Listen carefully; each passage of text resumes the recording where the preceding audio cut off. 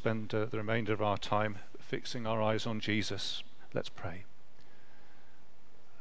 We thank you for the good things we've been able to think about, and ask that you'll continue to help us to fix our eyes on Jesus and to consider him, and to consider his brilliance and his superiority and his desirability and his glory. So help us in these things now, by your grace we pray, in Jesus' name. Amen. Amen. Well, I have then just really a few thoughts on this matter of the priestly thing that we were reading in Exodus 28 and around there, and Jesus. So I want to, the heart of it is to say that the Bible, as you know, we have the bit that is loosely called the Old Covenant, or the Old Testament, and then the New Covenant, the New Testament. I say loosely because not everything in the Hebrew Scriptures is technically the Old Covenant. I think the things that happened with Abraham were not technically the Old Covenant. The Old Covenant comes in through Moses. But to say that the New Covenant in Jesus is fulfillment of the Old, which means the Old has a value, but it has a value in terms of what it is to be fulfilled. The New Covenant is an upgrade. So if you are a person with a mobile phone, you'll know that every now and again your mobile phone provider will offer you an upgrade.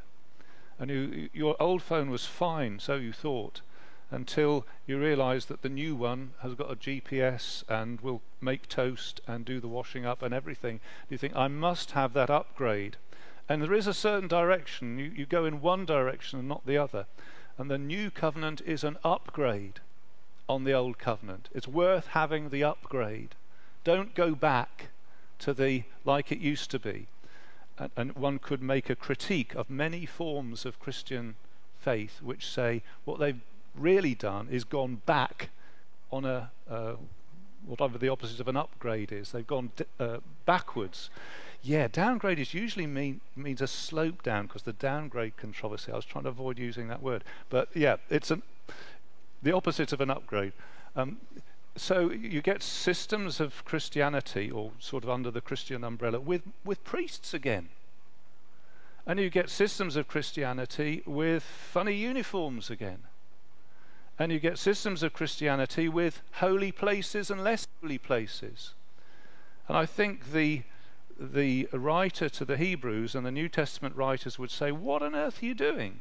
Because the New Covenant is the upgrade. What are you doing going back to the old technology for? It's an upgrade of the Old Covenant, which was the bit via Moses. Now here's a little timeline. Creation and fall, the cross of Jesus Christ. And as we go forward from creation and fall, we get to the very significant revelation in Moses. So I've just done a little blue line there. That's the revelation through Moses. The Old Covenant. And the Old Covenant lays down for us some very, very fundamental principles which are not changed in the New Testament or the New Covenant, but it poses questions which are solved in the New Testament. And the law presides over the people of God all the way through until the cross. And then, as we know, a remarkable transformation occurs through Jesus Christ, and lots of things take on a transformed shape. I mean, not least the target population of the Word of God goes ballistic and goes off in all directions to all the nations. And involved in all of that is the fact that Christianity is no longer an ethnic religion. It doesn't define one nation as against another, or one political group as against another. It bursts out of those barriers and bursts out of those categories. And so lots of things change. And what we're looking at this evening, just for a few minutes, is the way that, well, we'll see. The Old Covenant, then, via Moses, is a complete package with all sorts of things in it. It has laws for society. It has laws for approaching God, which you might call worship.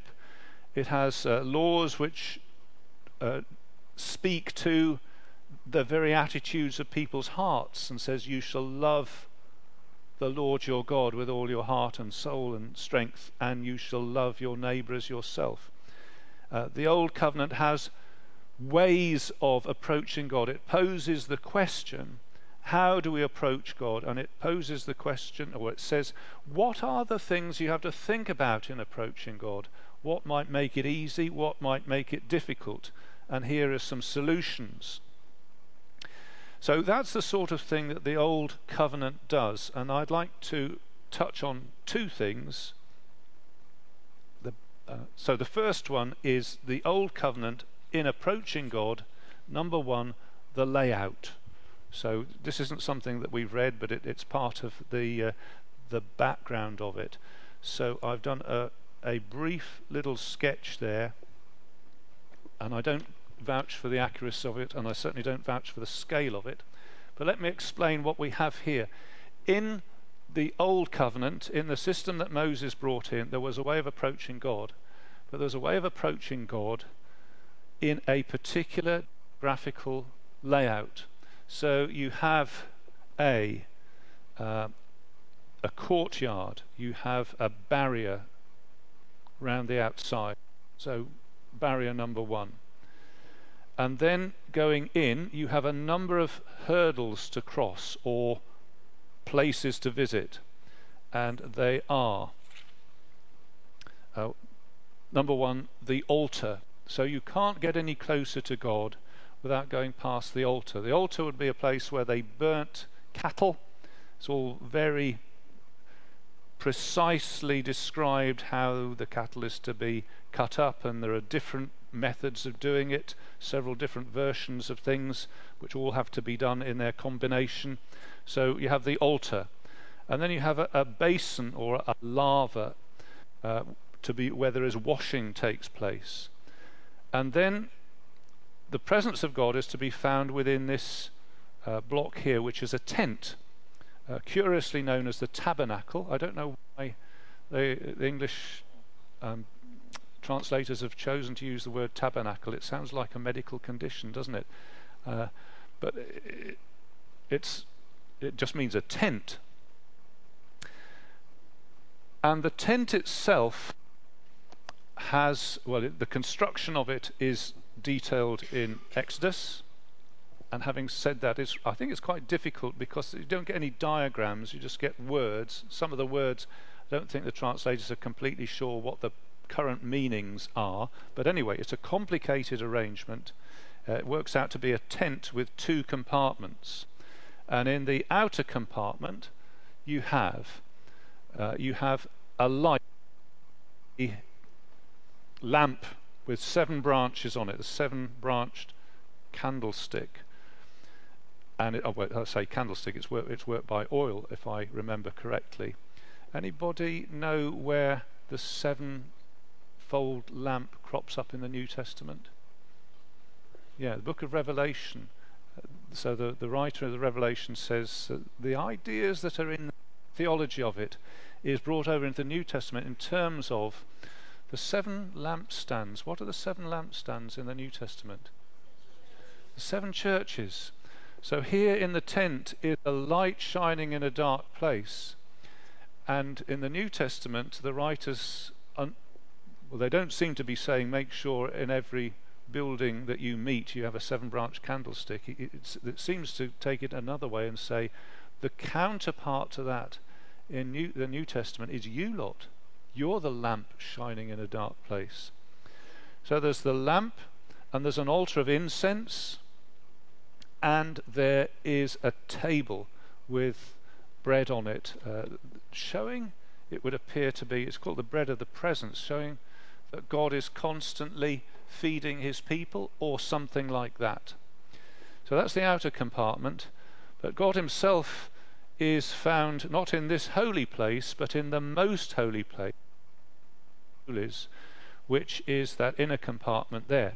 And the inner compartment contains this particular piece of furniture, which is a box. I mean, it wouldn't be hugely different, I would have thought, from the table that used to be here but it's over there. That sort of dimensions. It's carryable. You carry it on poles. You have to carry it. People have to carry it. That's the way it's transported. It's covered with gold. Inside it are some important items. There's Aaron's stick that produced buds. There's an example of the manna and the stone tablets that Moses that were written on with the 10 words, if I remember correctly. So these are all important things, and they're there in this box. And this box is, in a sense, God's throne. And there are 2 throne creatures made out of gold sitting on the top of it, so they're carved out by skillful carvers, and I don't think anybody knows exactly how they were positioned, but I used to tell our children that their wings, one was stretched out like that, and then the other cherubim at the other end was stretched out like that, and in between them was where God took his throne. And differently from any of the other nations, as regards representing God himself, there is absolutely nothing. It's in that sense, it's empty. All the other nations would have symbols of their gods. They'd have a calf or an elephant, or have you ever seen a picture of a Hindu temple? Because it's got gods crawling all over the outside of it. To my mind, it's absolutely abhorrent. But inside the tent there is zero to depict God. It's all about God, but of God himself there is nothing. So this is the holy place, the Holy of Holies, where one would approach God. And if you read Exodus, you'll find there's all sorts of details of how to make the tent, how to work it, when to make the sacrifices, or there's a whole repertoire of different sacrifices. There's different times that these things are done, and excuse me, entrance to the Holy of Holies is in itself a rare and special occasion, because it only takes place once a year. So you might be thinking, well, he hasn't said anything about Jesus at all, and I haven't as yet, I suppose. But what I can say is that old way of doing things is complex and difficult, detailed. It's not simple. Because any thoughts on why that old system was so complex and difficult and detailed?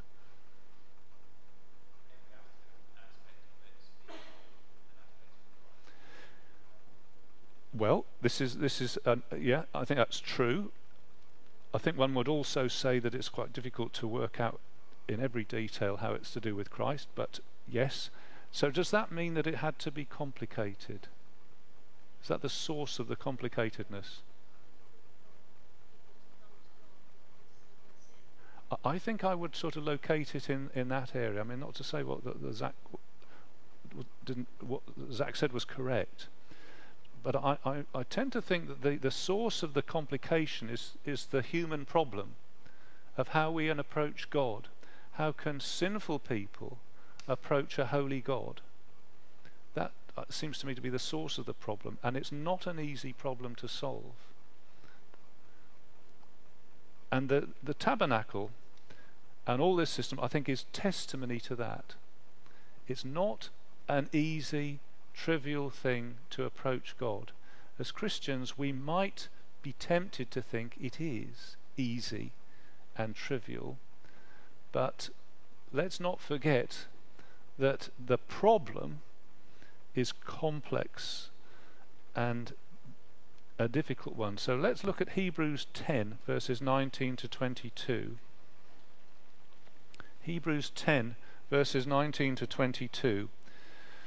And the writer of the Hebrews is drawing close to the end of his argument, and he's been talking about all these things. And he says, and I think now I've sort of built up to it, you'll agree with me, this is a remarkable statement.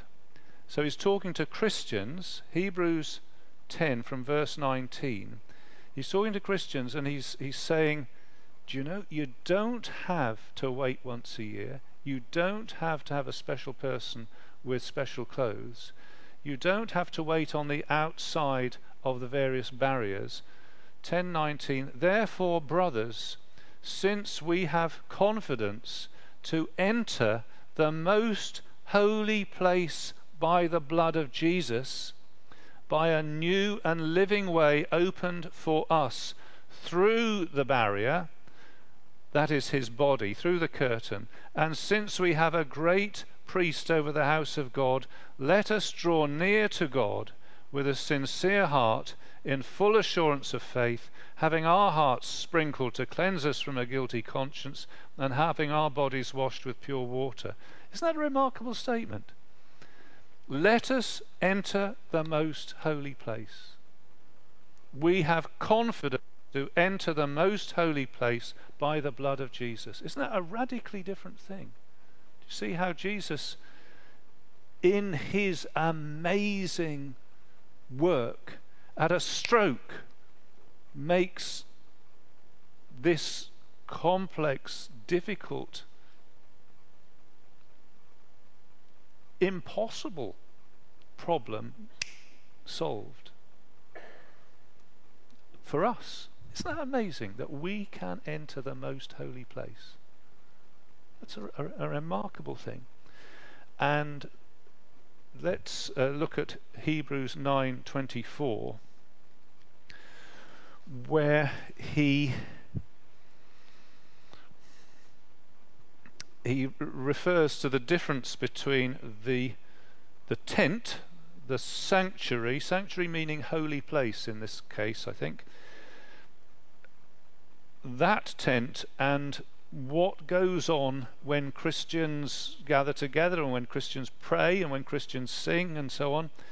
For this is Hebrews 9 verse 24, for Christ did not enter a man-made sanctuary that was only a copy of the true one. He entered heaven itself, now to appear for us in God's presence. And he's making the point that I think I probably made earlier, that this, even it's so detailed and so precise, the tabernacle and all this paraphernalia, and in a sense has an attractiveness because of that. He says that's the flimsy copy. The real thing that embodies the reality of all these principles and indeed all the details of it, the real thing is in heaven. And Christ has gone into heaven to enter not this man-made copy, but the real thing. So that's my first thought, and perhaps it's a bit of a diffuse thought, but it's saying, isn't it better that we can enter the holy place? I mean, this is all very instructive, and we need that instruction, but we have the upgrade. Okay, number 2. So that was the layout. Number 2 is the personnel and the uniform. And if we'd been brought up in the Jewish tradition of those days, I think perhaps not quite so much today, but in the tradition of those days, we're going to Exodus 28, we would have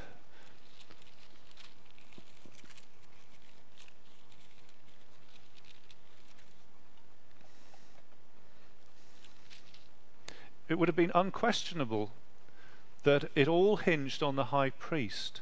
Now, we had an interesting conversation with Maria's half-sister and her husband last time we went to Cyprus.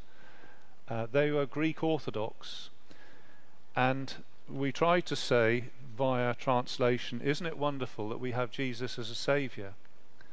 And their reply was something like, and of course this came by translation, so it might not be an accurate reflection, but this is what I grasped of it. Yeah, he's great, but we have priests, and we have the saints, and you, by implication, you Baptists, you Protestants, you don't have any of that. Interesting, isn't it? They're saying we put our hope in the priest, and in, I don't know whether you've ever been in a Greek Orthodox church, but you have all the barriers again, and you have the funny clothes, and you have the singing, and the it's all in old-fashioned Greek so that people don't understand it. Anyway, it all hinged it on the high priest, and people still want it that way. Here's his wardrobe, and you can tell how much detailed research I did on that. But taking it from left to right, first of all we have the chap appointed. Let me just move the microphone round. He's appointed. So that is seen to be an important thing. He doesn't take this task upon himself because it's a big task. He's appointed. Just bear with me a sec. And then the items of clothing that we read through. So there is the breast piece, or the breast piece? Yeah, breast piece. And that's the one that's got 12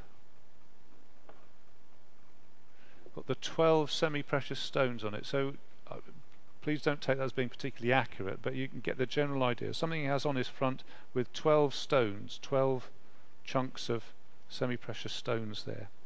That's the breastpiece.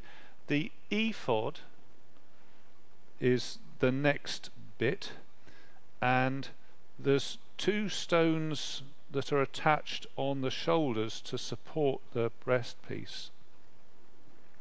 And the ephod, if I've got it right, is the bit with the decoration and the bells round the bottom part. Then there's the robe, and I think the robe is blue. And then underneath that is the tunic, and then on his head is a hat of some sort, a turban, and the turban has got a label made out of gold sitting on the front of it, which says "Holy to the Lord," and it's tied on.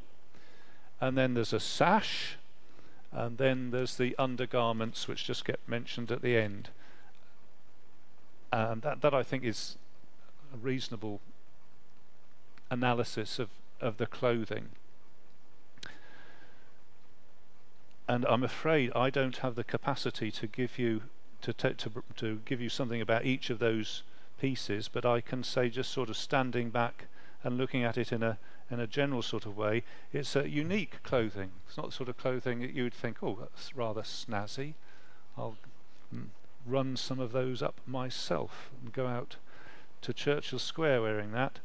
It's unique, it's very special, it's rather beautiful. If you think of the colours that were involved, and there's a lot of gold in there as well, it'd be very striking to the eye. Little bit the way if you go into St Bartholomew's Church, have you been in there? That's designed to do the same sort of thing, to strike the eye. There's lots of gold leaf and things like that, so it would have that sort of striking feature. And this high priest's garments has meanings, some of which I think we can see.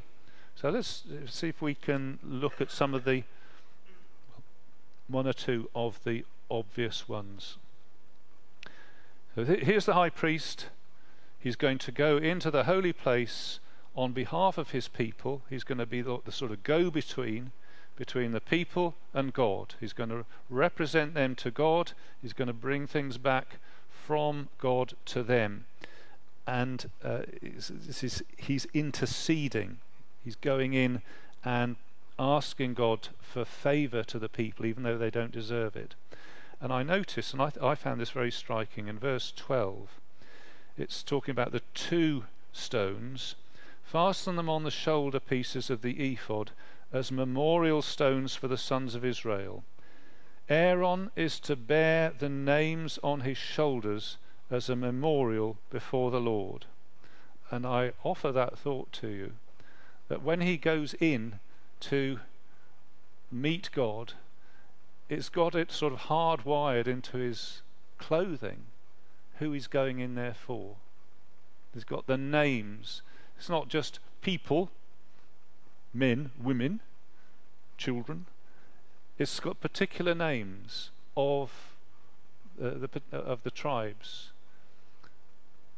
And I wonder whether we could take that forward into the New Testament to think of Jesus, who when he appears in heaven, doesn't just appear in heaven for the generality of people, but he appears in heaven with our names. I think that's the thought we're meant to have.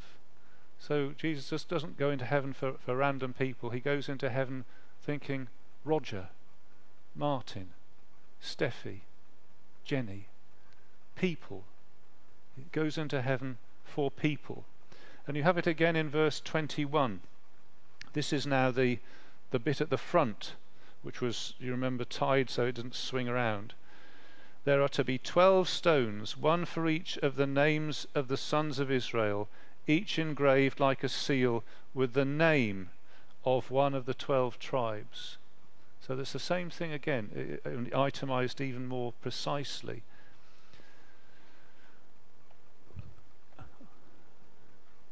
I think in a way it's worth coming just to have that thought, isn't it? That Jesus stands in heaven naming us specifically before the Father.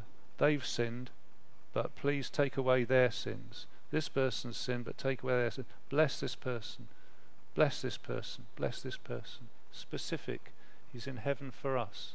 He hasn't forgotten you, you see, because we can think, oh well, he must have lots of things to think about. But one of those things is us. I understand, the priest says, I understand your situation. I know your need. I hear your prayers and I bring your petitions, your situation, particularly, specifically, personally, before the throne of God. Verse 29, another item is when Aaron enters the holy place, he will bear the names of the sons of Israel over his heart on the breastpiece of decision as a continuing memorial before the Lord. Now, I haven't done the homework on the breastpiece of decision. It's actually mishpat is the Hebrew word, which doesn't usually mean decision. It usually means way of doing things, or law, or justice. So I'm thinking that it's saying that this is another thing that the high priest used to do. He would stand before God in the context of these people needing a way of doing things, these people needing guidance, if you like, and that is part of what he goes into heaven for. I could also bring in verse 30 the Urim and Thummim. Now, I don't think anybody knows what they were. If you were to imagine they were like dice which got thrown and there was a way of interpreting what the dice came up with, I'm not absolutely sure whether that's completely right, but I don't think it's too far wrong. And God would show them, for example, he showed David when to attack and when not to attack. Things like that. And that decision, in that sense, that decision-making apparatus is right at the heart of what the priest does. And I think that's a remarkable thought, isn't it? We have an upgrade on that in the Lord Jesus. I think that's tremendously helpful, because we might be thinking, well, Lord, I don't know what I'm supposed to do. I don't know what the future holds. I don't know how events are meant to turn out. There are lots of things I can't plan for, and I might feel very anxious about them. But this is teaching us that decision making, all those issues are. Heart isn't always the seat of emotion in the Old Testament. It's usually the seat of wisdom. Actually, it's the belly that's the seat of emotion. But this Urim and Thummim is there by the heart. So let's go with the wisdom.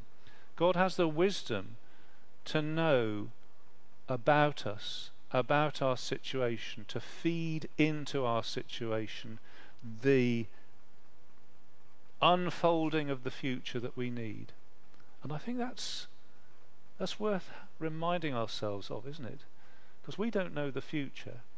We don't know which way to go, but somebody has it in hand. Somebody has it sort of hardwired into their, well, in the Old Testament it was into their uniform. And how much more does the Lord Jesus have it in his hand? Let's take another thought from verse 35, which is the bells. Aaron must wear this piece of the uniform with the gold bells around the hem of the robe when he enters the holy place before the Lord, and when he comes out, lest he die, so that he will not die. Let's take it with so that he will not die. This bit flags up that there is lethal danger to sinners from the Lord's holiness.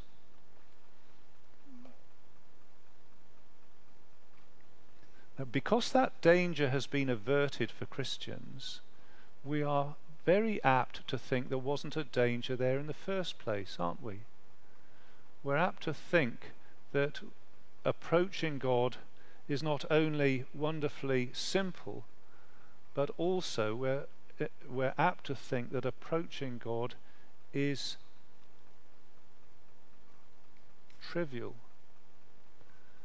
Now, the priest, I guess he was a bit frightened about doing his job because he had to go into the holy place. He ought to have been a bit scared about it. A little bit like if you were doing abseiling, they say wear a helmet, make sure all the knots are tied properly, make sure there is actually somebody at the top holding the rope and they haven't gone off to get fish and chips while you say, okay, I'm going over the edge. Oh, it's something you need to take seriously. And I just made it comical. But the priest, it was a serious matter going into the presence of God. So I think that's a thought that we can profit from. Jesus has made the way open, but at great, great cost. And here's one more final thought, verse 38. What's he doing as he goes into the holy place? He is standing in between a holy God and a sinful people, and that's his job, to make some sort of interplay between a holy God and a sinful people. And after all, God has gone to the trouble of inventing the tabernacle so that he can live with his people. He wants to live with his people. That's an amazing thought in itself, isn't it? And Aaron has the job of going in between the holy God and the sinful people, using the provision that God has made. And in verse 38 it says that this label, holy to the Lord, is on Aaron's forehead, and he will bear the guilt involved in the sacred gifts the Israelites consecrate, whatever their gifts may be. It will be on Aaron's forehead continually, so that they will be acceptable to the Lord. And you think about a tough job description. He is supposed to go into a holy God, labelled holy to the Lord, and deal with the guilt involved in the sacred gifts the Israelites consecrate. How could he possibly do that?